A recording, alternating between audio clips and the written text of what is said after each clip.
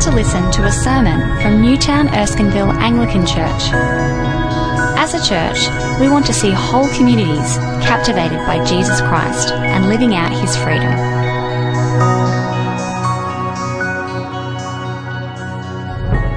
Reading is coming from Exodus chapter 13, verse 1, and then skipping over to verses 11 to 16.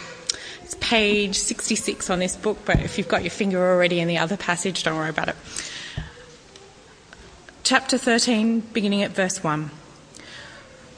The Lord said to Moses, "Consecrate to me every firstborn male. The first offspring of every womb among the Israelites belongs to me, whether man or animal." After the Lord brings you into the land of the Canaanites and gives it to you, as he promised on oath to you and your forefathers, you are to give over to the Lord the first offspring of every womb. All the firstborn males of your livestock belong to the Lord. Redeem with a lamb every firstborn donkey, but if you do not redeem it, break its neck. Redeem every firstborn among your sons. In the days to come, when your son asks you, "What does this mean?"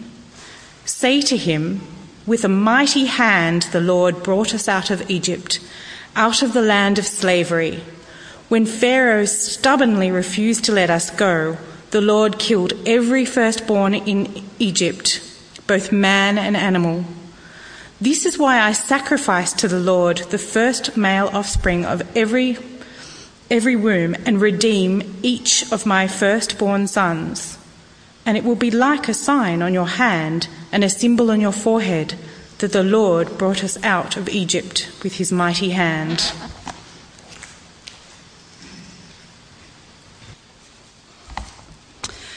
So the second reading is from Luke chapter 2. It begins at verse 25 and it is on in your Pew Bibles on page 1015. So Luke 2, starting at verse 25. Now there was a man in Jerusalem called Simeon, who was righteous and devout. He was waiting for the consolation of Israel, and the Holy Spirit was upon him. It had been revealed to him by the Holy Spirit that he would not die before he had seen the Lord Christ. Moved by the Spirit, he went into the temple courts. When the parents brought in the child Jesus to do for him what the custom of the law required, Simeon took him in his arms and praised God, saying, "Sovereign Lord, as you have promised, you now dismiss your servant in peace. For my eyes have seen your salvation, which you have prepared in the sight of all people, a light for revelation to the Gentiles and for glory to your people Israel." The child's father and mother marvelled at what was said about him. Then Simeon blessed them and said to Mary, his mother, "This child is destined to cause the falling and rising of many in Israel, and to be a sign that will be spoken against, so that the thoughts of many hearts will be revealed, and a sword will pierce your own soul too." Thanks be to God.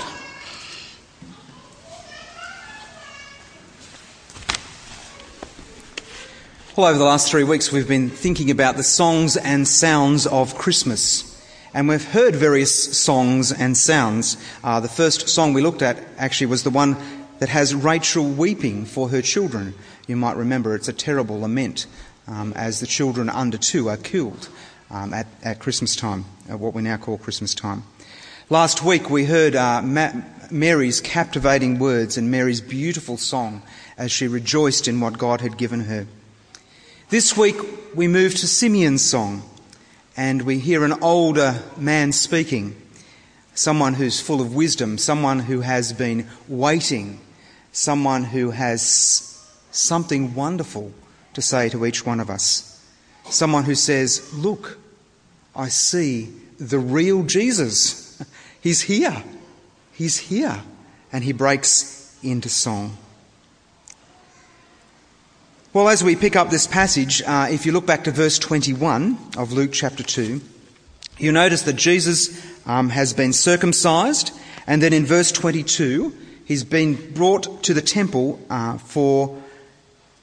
he's been presented at the temple at the time of their purification according to the law of Moses. Now, this is something that every woman had to do. About 40 days after they'd given birth to the child, they had to present themselves and their children to the temple, and particularly the firstborn. You heard that reading earlier on.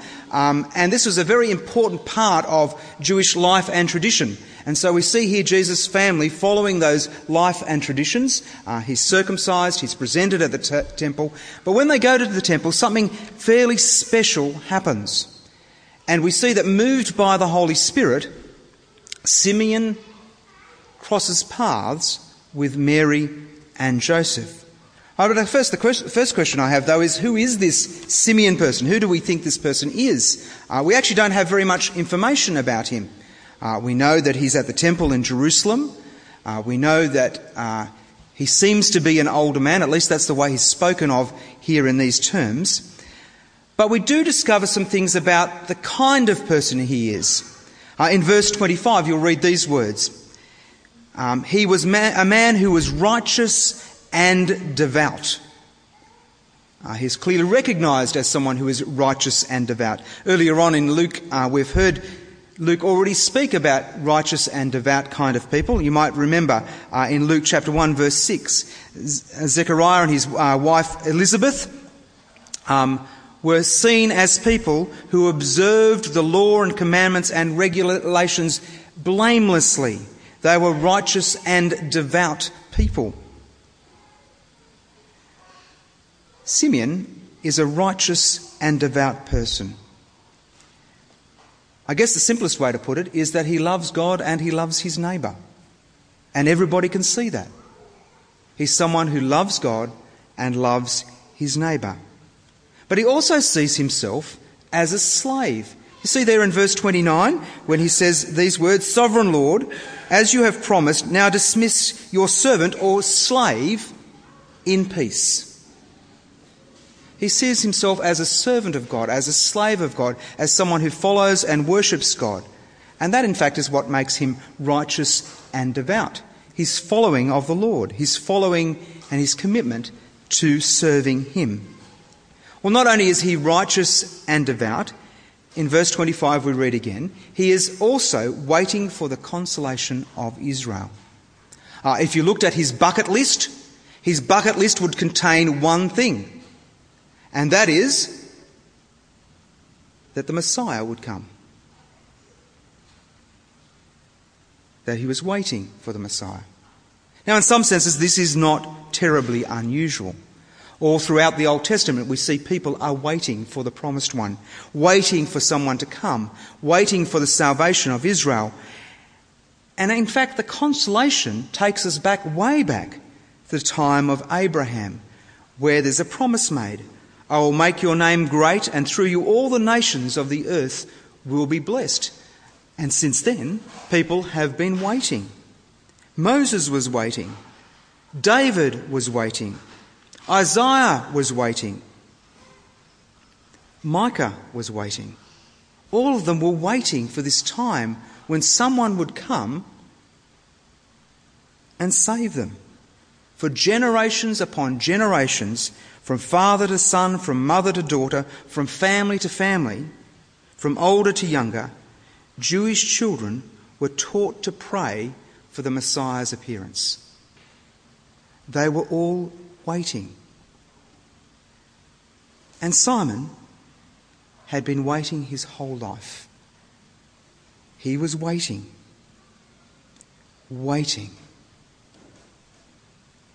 And then something extraordinary takes place in verse 25. He's someone who's righteous and devout. He's someone who's waiting. But then the Holy Spirit comes upon him. Now, as you would appreciate, the Holy Spirit hasn't come at Pentecost yet. And all the words that are spoken here are spoken like an Old Testament prophet. It's the Holy Spirit comes upon him, reveals something to him. He's moved by the Spirit to go and intersect Mary and Joseph in the temple.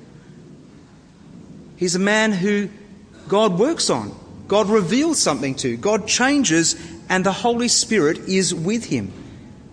And for all those who are familiar with the Old Testament, you would have been thinking, here's a prophet. He's about to say something. Something is about to take place that is significant.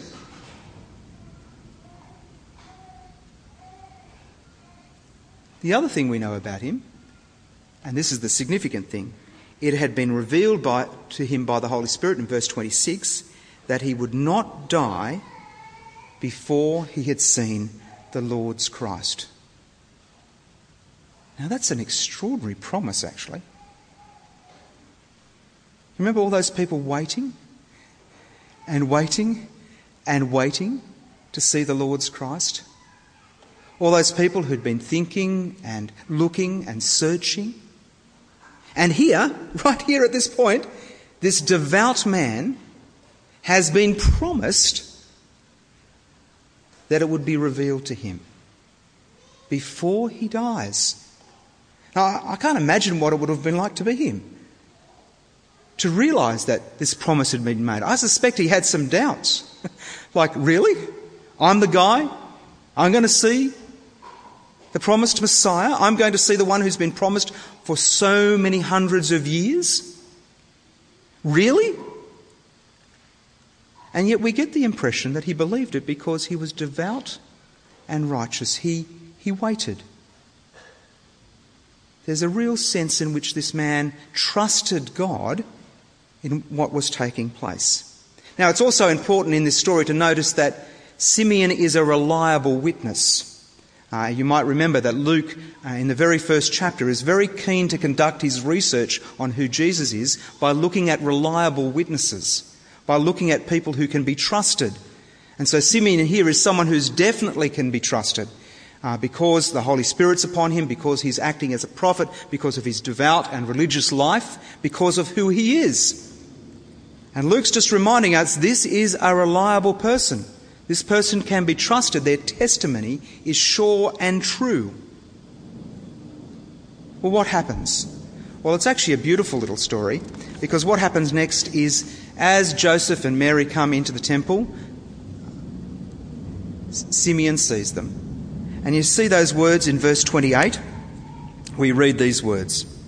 Simeon took him in his arms and praised God. There's something about seeing a little child that just makes you want to pick them up and to hold them. But Simeon here comes and sees this child. He recognises, because he's full of the Holy Spirit, that something special is happening here with this child. And he picks up the child. He picks up Jesus. And he gives Jesus a cuddle. Now imagine as he picked up Jesus to give him a cuddle, he was just like every other little baby. I really don't like that carol where it says, no crying he makes. You familiar with that one? I kind of get the idea what's behind it, but really? Have you seen a child that doesn't cry? I mean, speak to any of the mothers here in our place. That's just doesn't happen. Jesus, I guess, in every other respect, would have just looked like a normal little baby. Now, as Simeon picks him up, maybe some cooing, maybe some smiling, maybe a little wriggle.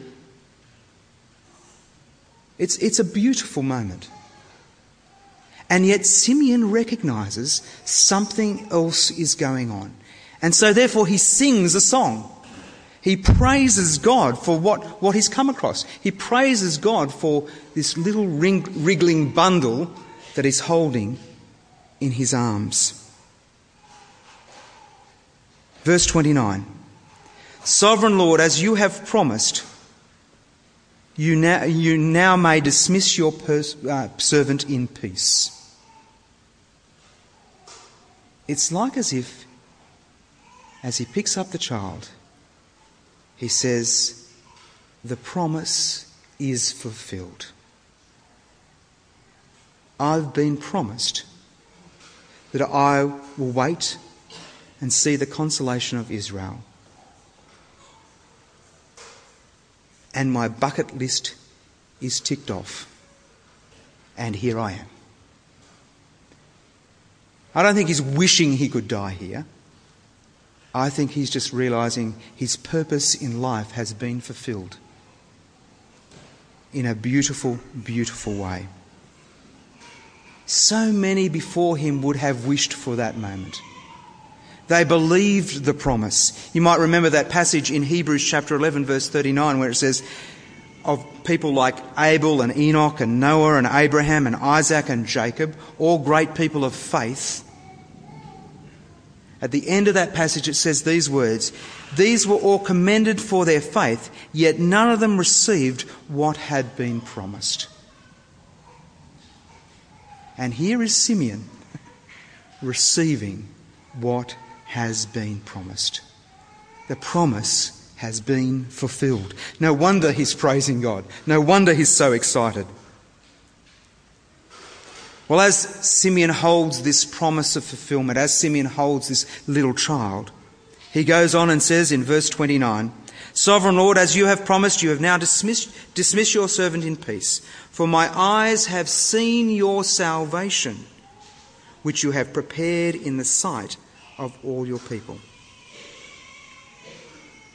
Simeon, of course, is not the only one to recognise that Jesus is the Saviour. You might remember in Matthew chapter 1, verse 21, we read these words, "She will give birth to a son, and you are to give him the name Jesus, because he will save people from their sins."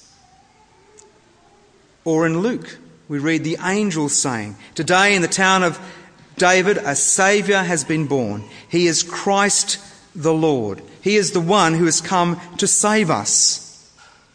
He is our rescuer. He is our salvation." All these years people have been waiting. And here at this moment is salvation, is rescue. Now, of course, that's actually what Christmas is all about.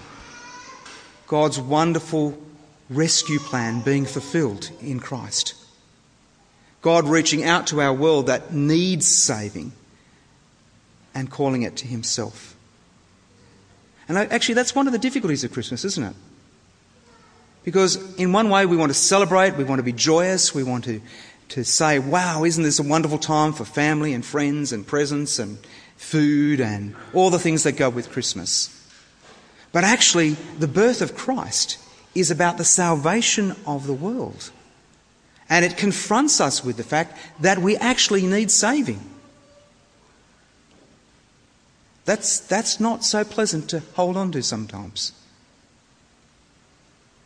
We can very often find ourselves thinking, no, I can do this by myself. In fact, in the last few weeks, I spoke with someone who said, my life was going so well. I was doing it all by myself, and then now this has happened. I just don't understand. How can this be possible? I'm competent, I'm intelligent, I know what I'm doing, life has been good. And of course what this person had failed to recognise at this point was, like all of us, they needed salvation. They needed to be rescued. There was no hope without Jesus. And so Simeon says, as he holds this child, my eyes have seen your salvation. I see the answer. I see God's rescue plan unfolding. But even more amazingly, Simeon kind of looks more than just to this child. He looks to the impact of this child. He looks beyond what Jesus is doing here. And in verse 30 we read these words, for my eyes have seen your salvation, which you have prepared in the sight of all people, a light of revelation for the Gentiles and for the glory of your people Israel. Now, I'm not sure what Simeon would have thought of these words. They're quite astounding, because he may have seen the Messiah coming and rescuing the people of Israel, but this notion of rescuing all nations wasn't so current. Wasn't so recognised. And yet, of course, it's a theme that runs throughout the Old Testament. Back in Genesis 3 verse 12, we read those words again. I will bless those who bless you and curse those who curse you, and all the peoples of the earth will be blessed through you, is the promise. Isaiah also writes those kinds of words in Isaiah chapter 49 when he says, it is too small a thing that you be a servant to restore the tribes of Jacob and bring back those of Israel I have kept. I will also make you a light to the Gentiles, that you may bring my salvation to the ends of the earth. So as Simeon holds this child, he recognises that this child will not only have an impact on his own people, but will see Gentiles come to know Jesus, come to know God. And we see that starting to unfold. And Luke, as he continues to write in Acts, talks to us about the spread of this message to those who are Gentiles. You might remember that situation in Acts chapter 26 where Paul is before Agrippa. And he says these words as he speaks about his own conversion. He speaks of what Jesus said to him. I will now rescue you from your own people and from Gentiles. I am sending you to them to open their eyes, to turn them from darkness to light, from the power of Satan to God, so that they may receive forgiveness of sins and a place among those who are sanctified by faith in me. It's just a beautiful moment. It includes the whole world. Now, of course, that's why we as a church continue to support people who go overseas, who train for overseas. Topher and Loretta are not here today, so I'll speak about them for a moment. They've come all the way from Chile. They're in second year at Moore College. They've been here as student ministers, or they're going into second year at Moore College this coming year. One of their dreams is to go back to Chile and to be in ministry there. They've given up their lifestyle there. They've been separated from family. And they've come to live here, to spend their time training and thinking. And Topher, in the end, will go back because he wants other people, all nations, to know about the love of Jesus, about this wonderful salvation. So can you keep them in your thoughts and prayers? This is a big deal for them to come all this way. Can you continue to support them? Invite them over to lunch. They love that kind of thing. They're away at the moment. They'll come back in the new year. But continue to support, and of course support the other missionaries that are listed on our newsletter as well. But I just wanted to bring your attention to Topher, because they're doing the hard yards and we really need to support them as a church. And they're doing it because they believe that this gospel needs to spread to everywhere in this world. The final thing that Simeon says is actually a little bit of a challenge. He says that this bundle, this Jesus that he's holding, this child that is cooing and smiling and wriggling, will cause great division. This child, in verse 34, is destined to cause the falling and rising of many in Israel, and to be a sign that will be spoken against, so that the thoughts of many hearts will be revealed, and a sword will pierce your own soul too. He says that too about his Mary, actually. It is inevitable that as this gospel is proclaimed, as people hear of who Jesus is, as Jesus says things like, I am the way, the truth and the life, no one comes to the Father except through me, it will cause great division, great challenges to others. Jesus will go on in himself to say in Luke chapter 12, I have come to bring fire on earth, and how I wish it would already kindled. From now on, there will be 5 in one family divided against each other, 3 against 2 and 2 against 3. They'll be divided, father against son and son against father, mother against daughter, daughter against mother, and mother-in-law against daughter-in-law, and daughter-in-law against mother-in-law. And he's not just talking about Christmas and the challenges of Christmas. He's saying, actually, my truth, my salvation, this truth and salvation that comes into the world will actually cause great division. So be prepared for it. As Paul stood before King Agrippa, he was defending his faith. Why? Because he was receiving such opposition. And so Simeon, even though he's praising God and singing about this salvation and the wonders of what is taking place here, even though in this very, very special moment he sees the consolation of Israel, he also looks forward as a prophet to what will unfold, the challenges ahead, the thoughts ahead. And of course that leaves us with some questions. Some questions around Christmas time. Questions like, what Jesus do you see at Christmas time? It's really easy to see the cuddly, warm Jesus that you hold. The one that we sing carols about, the ones that people have depicted in all kinds of displays. And that's wonderful, but actually Jesus has come about something in particular. The salvation of the world, and it will divide people. Now, in many ways, that's something to be rejoiced in, but actually, we uncover something deeper here. Not just all the joy and the celebrations, but the realness of what Jesus is doing. The wonder of what Jesus is doing as he calls people to himself.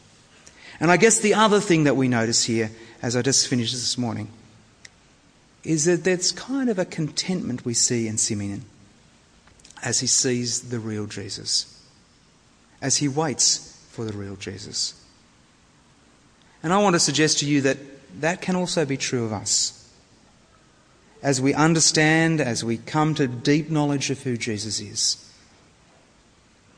as we see who he really is, it calls us to a kind of contentment. A contentment in the promises of God, that he's been faithful in the past, he'll be faithful in the future. That he's come to redeem a world for himself, that he's come and sent his own Son. That Jesus is our salvation. And he's come to do something about this world. So this Christmas, with all the sounds and songs and celebrations, yes, let's do that. But let us also grasp hold of this notion of contentment as we look at Jesus and know that he will do all for us. In Jesus' name, amen.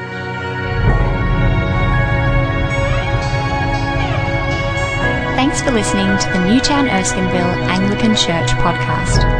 For more audio content and information about our church, please visit neac.com.au.